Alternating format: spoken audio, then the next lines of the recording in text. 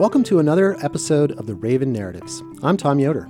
And I'm Sarah Severson. The story you're about to hear was told by Drew Watson in November when the theme was strangers. Drew is a recent transplant to Mancos, Colorado from Connecticut.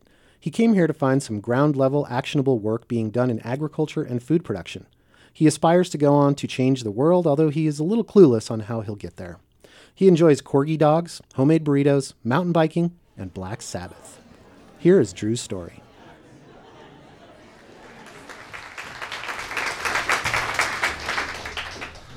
Okay, last fall, almost just about a year ago now, as a senior in college, studying environmental studies and sociology, and my father, I don't think, has forgiven me for it yet.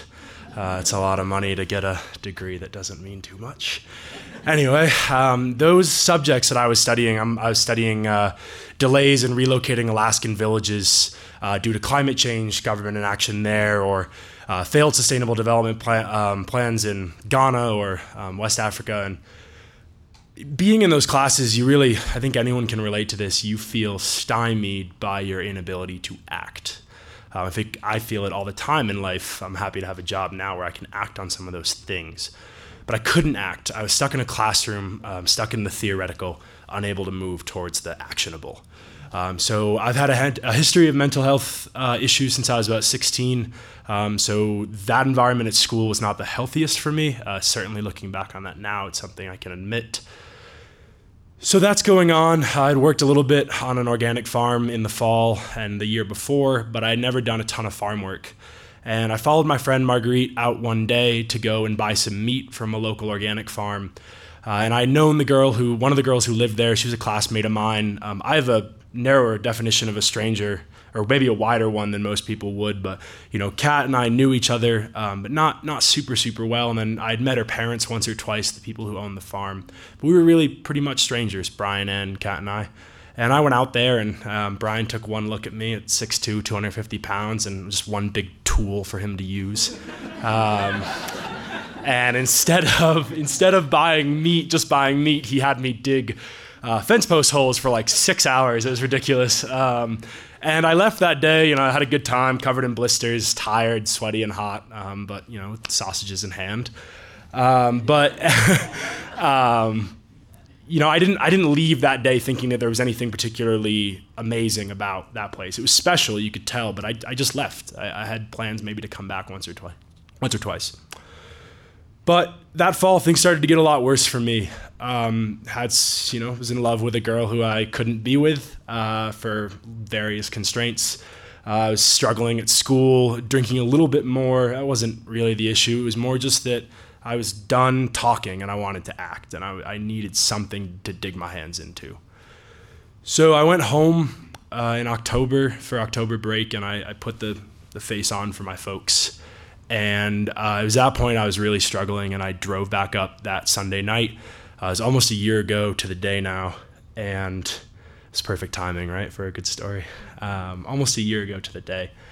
And I got a speeding ticket on the way back up because I was rushing back to school and didn't know how to tell my folks, and I'm panicking about everything else. And that night, I was out on my porch, lived on Park Street in New York, in upstate New York. It's just one road town, kind of like Mancos, and sitting on the front porch and on a porch swing.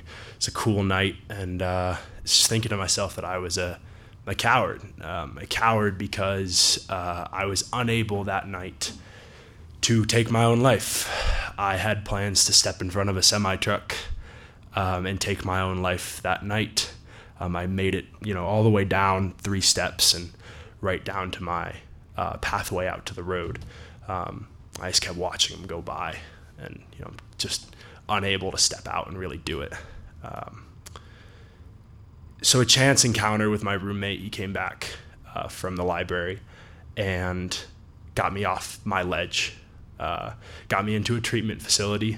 I spent 4 days at a psychiatric hospital in upstate New York. I had a little bit of time to reflect. I got out of the hospital and I saw my folks. And after I saw my folks, the first thing I did was go to the farm. And I showed up at the door to pay for some meat because I was panicking because I hadn't paid them. That was one of the big worries, that I hadn't gone out to pay them for what I had taken. So I got out there and they're like, where you been? We've been trying to get a hold of you. And I told them everything. And they're strangers to me. And I said I was in the hospital because I was going to kill myself. And they opened their hearts and their arms to me.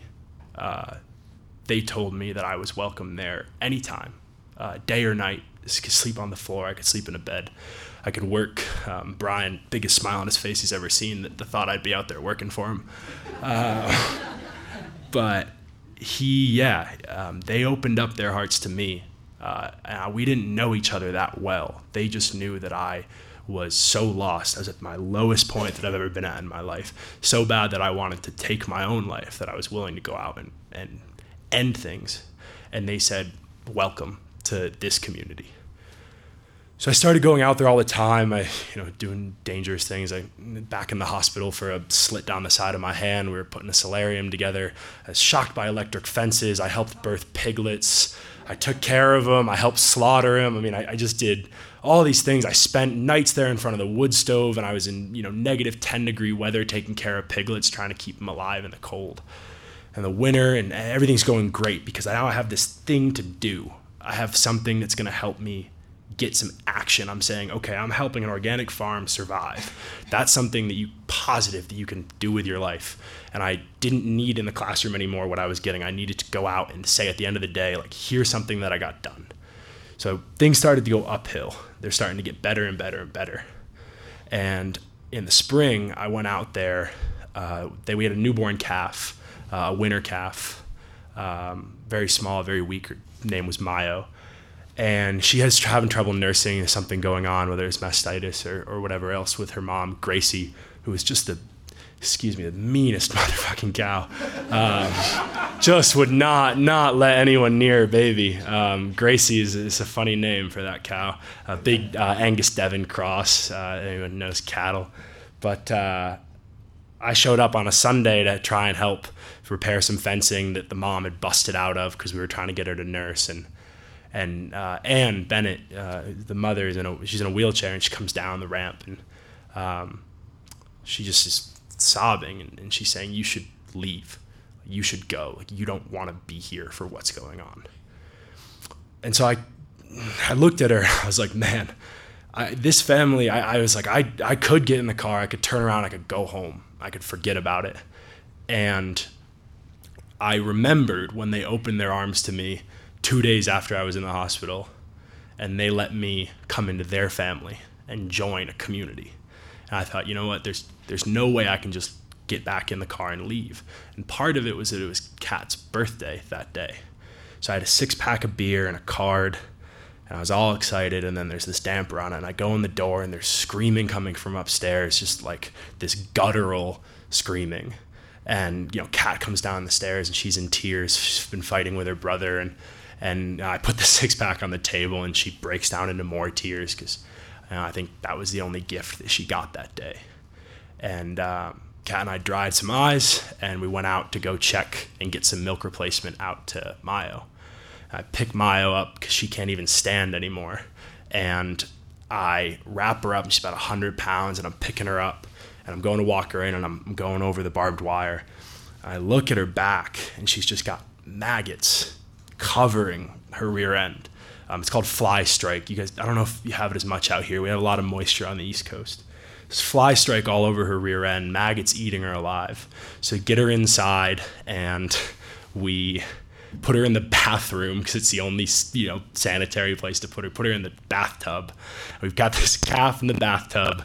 Just reeks of rotting flesh. We're scraping maggots, and you got plastic gloves on, and you're reaching up trying to pull maggots out of her, and you're trimming hair, and you're buzzing, and we're spraying this horrible cheap perfume in the air to try and get that like rotting sense out of your everywhere. Just unable to contain it. And in the background, Brian and Ann are screaming, and they're yelling about selling the farm, about getting out, about these things I don't know anything about. Like, they've been farming for a long time. And this was like a breaking point.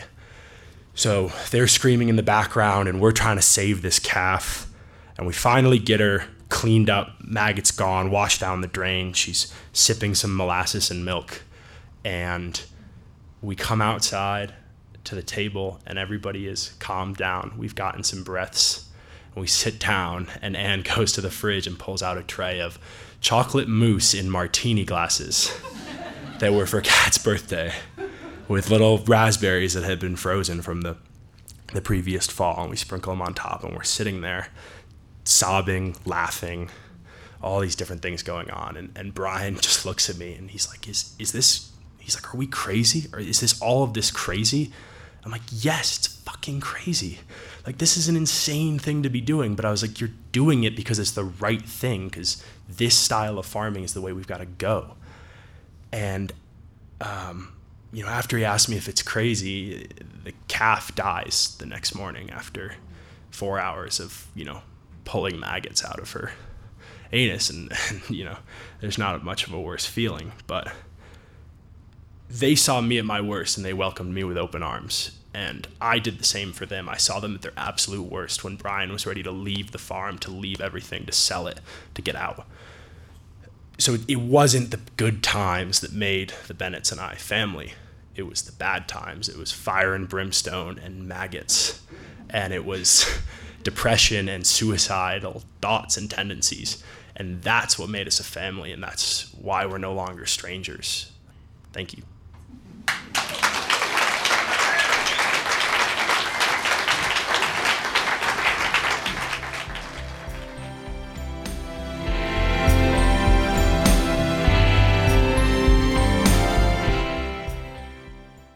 Thanks, Drew, for sharing your story. To pitch your story for a future Raven Narratives event, fill out the contact form on our website at ravennarratives.org. And don't miss our Story Slam event coming up on January 13th in 2018 at the Durango Arts Center, when the theme will be Cold Feet. You can also subscribe to our podcasts on iTunes, SoundCloud, or Stitcher. And of course, share these stories with your friends and comment on them. We love your comments.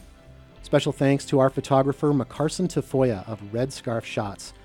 Check out the portraits of our storytellers on the gallery page of the Raven Narratives website, and be sure to visit her website at redscarfshots.com.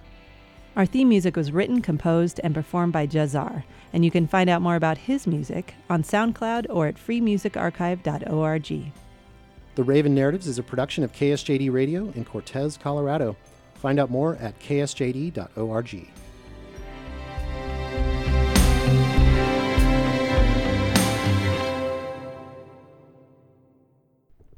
Now for the outtake.